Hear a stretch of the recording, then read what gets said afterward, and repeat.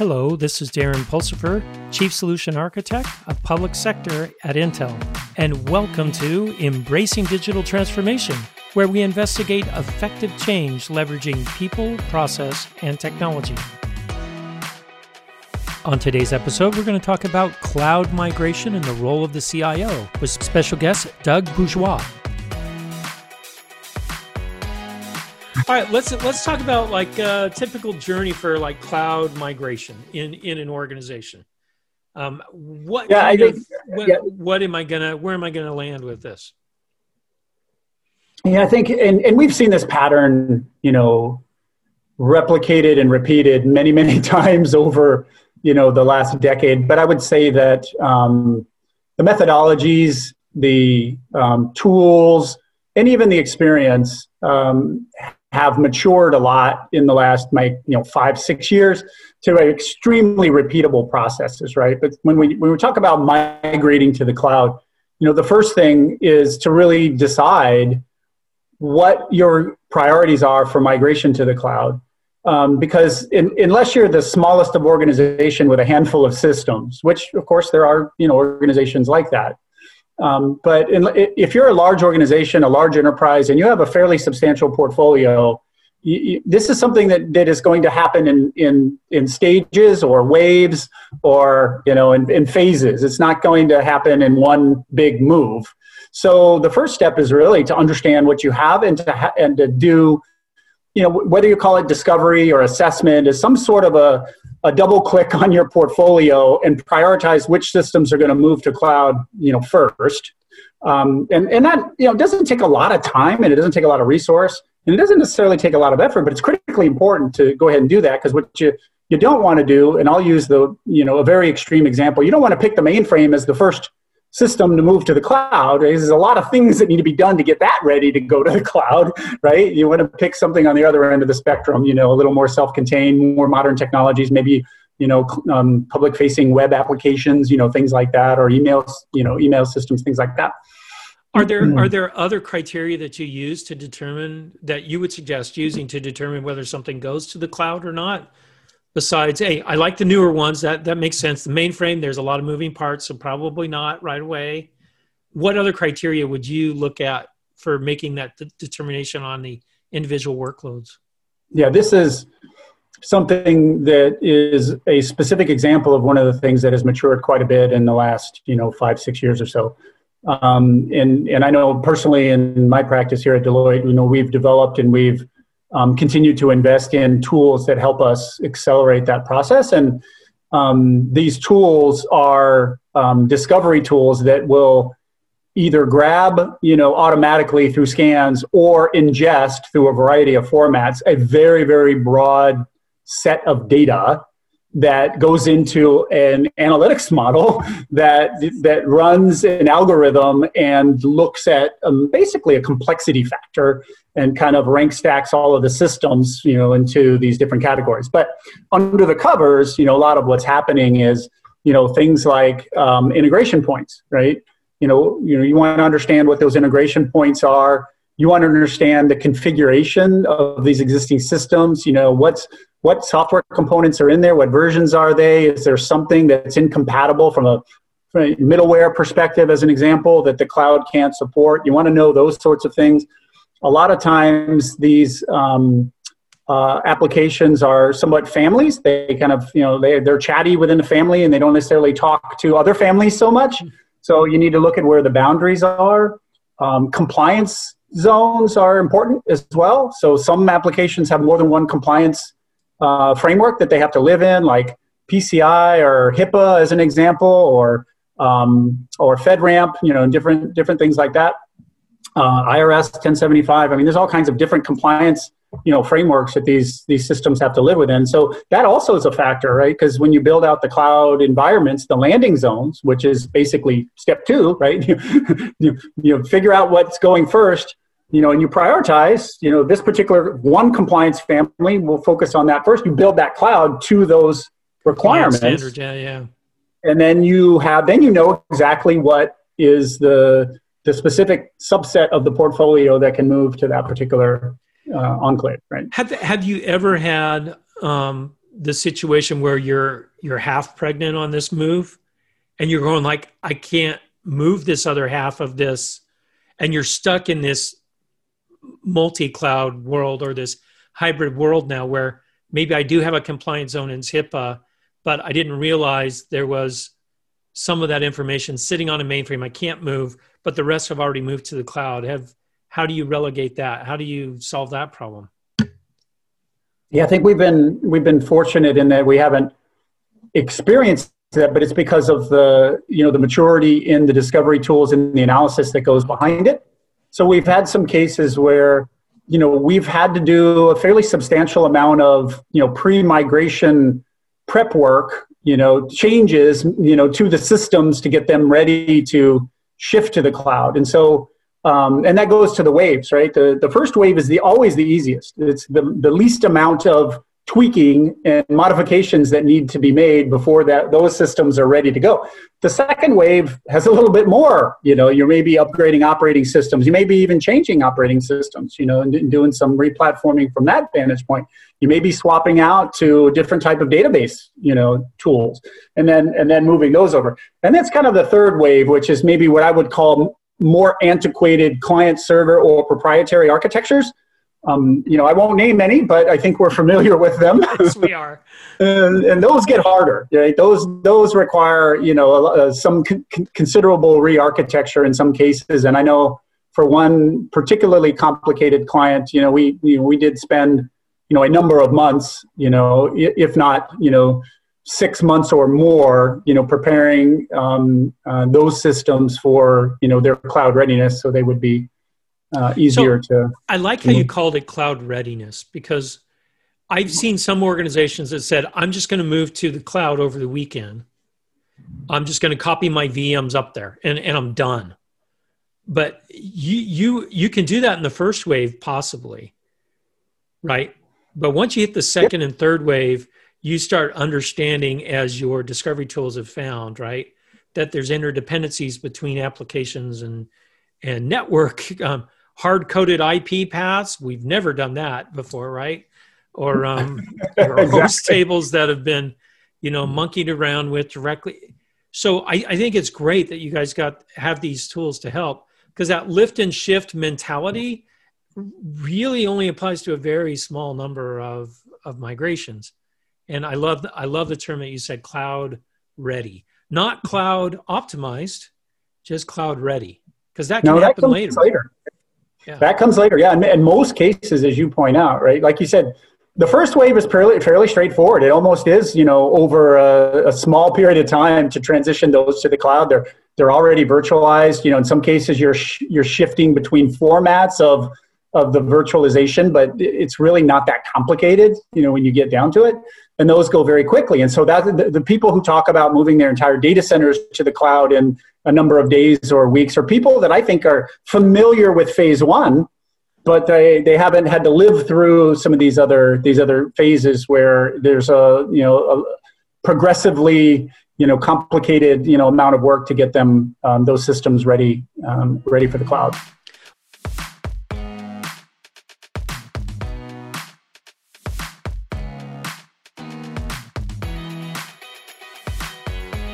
Phase two, as you started to refer to, it's almost like post-migration optimization, right? So, in a lot of cases, there's, the drivers to the cloud are very business driven, not necessarily technology. There's timing on things. Sometimes it's leases on major buildings that include data centers that clients are like, I'm getting out of this building, our lease expires. We don't want to extend the lease just for the data center. Our people have, in today's age, they've gone virtual, but pre the pandemic, people were still thinking about, shifting their physical office locations and things like that. And we have, a lot of clients who had kind of burning platforms to get to the cloud based on other business drivers such as that. And so in those cases, you're not optimizing before you move to the cloud. You're making it cloud ready enough so that you can go ahead and successfully execute the migration. But once you get there, now you've got to optimize, because the cost drivers in the cloud are different than the cost drivers in the legacy data center. and you don't want to run up a bill that the business doesn't expect and can't afford. And so then post-migration optimization actually should be part of the process of the thinking, instead of I just move things from here to there and then I'm done, which is a suboptimal way to look at the problem. I'm glad you brought that up, the optimization thing, because I do have a lot of customers myself that they're like, hey, cloud was supposed to be cheaper. But I'm glad how you said the cost models are different than an on-prem cloud or on-prem data center compared to a public cloud. Because you're paying for something, whether it's being used or not in the public cloud, where that cost in your data center is kind of hidden.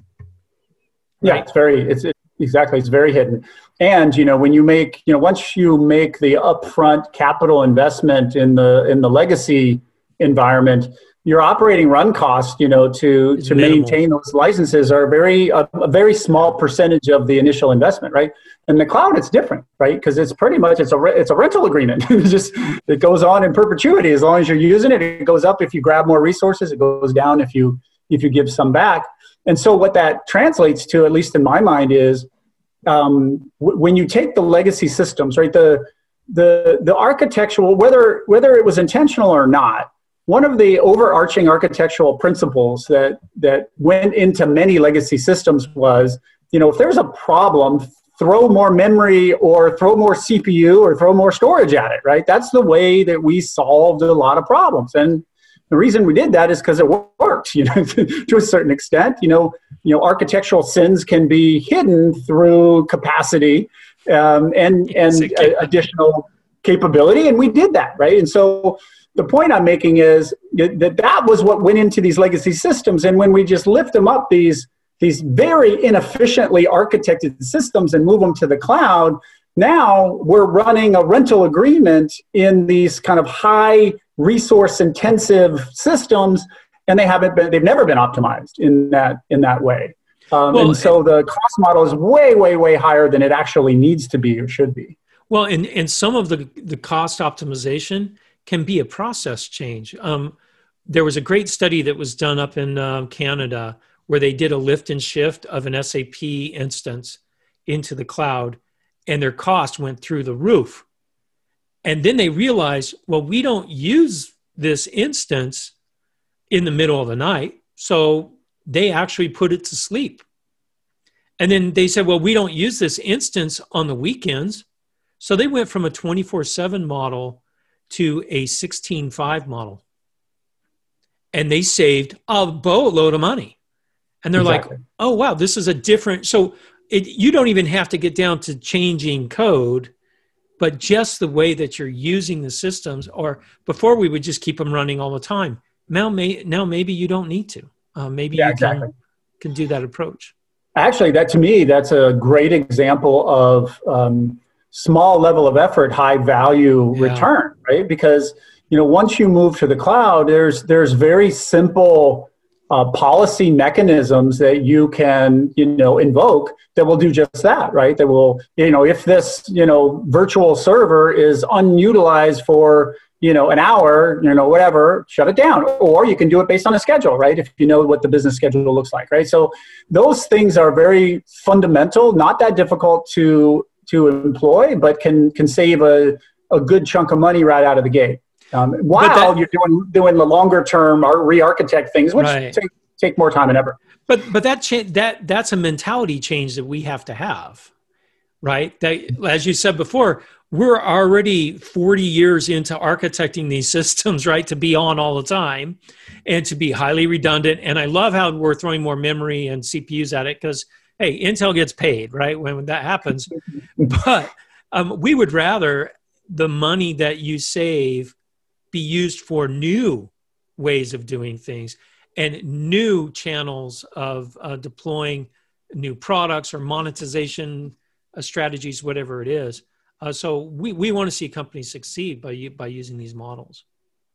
Yeah, I think that's exactly right. I mean, that's what excites me about, what the emerging trend is with cloud right now, because I think we're beginning to see, I think finally, I'm a dozen years into this, and we're finally beginning to see the drivers of the next wave as it pertains to cloud are outside of the infrastructure.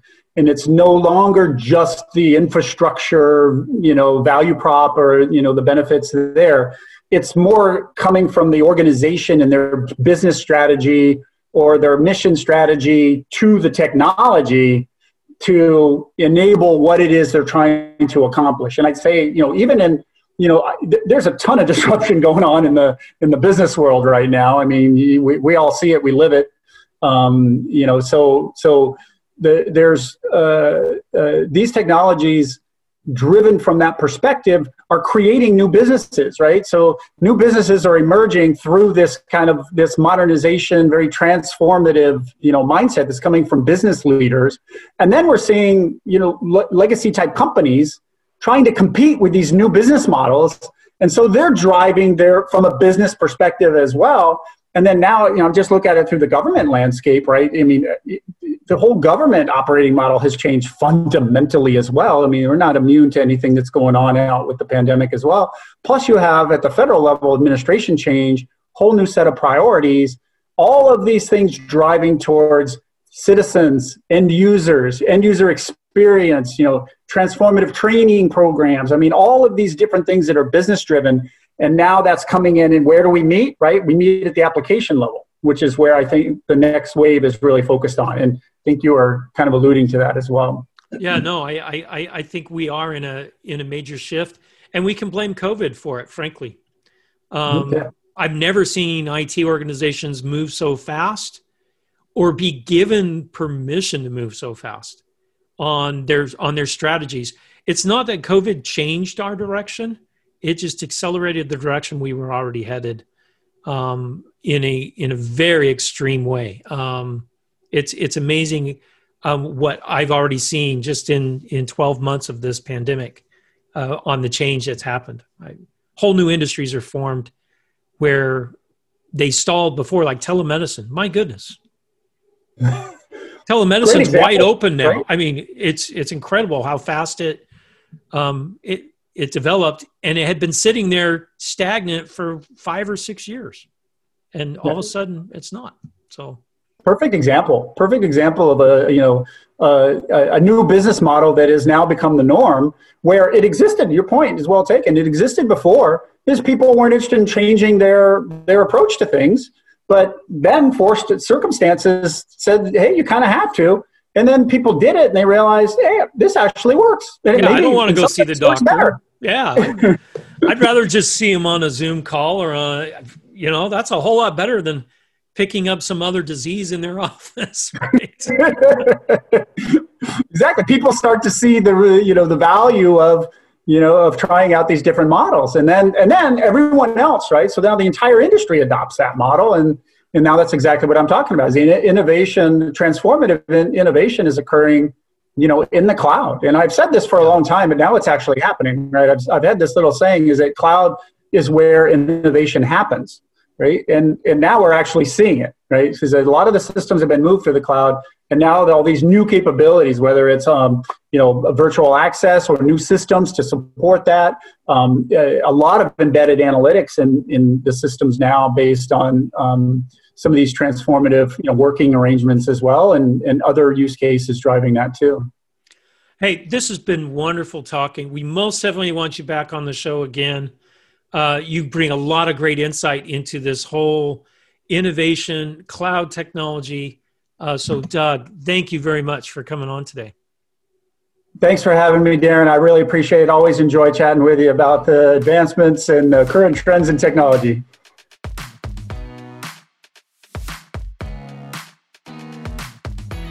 Thanks for listening to Embracing Digital Transformation today. If you liked our episode, go ahead and give us 5 stars on your favorite podcast or video streaming site. You can also find out more on embracingdigital.com. Until next time, keep moving forward and do something wonderful.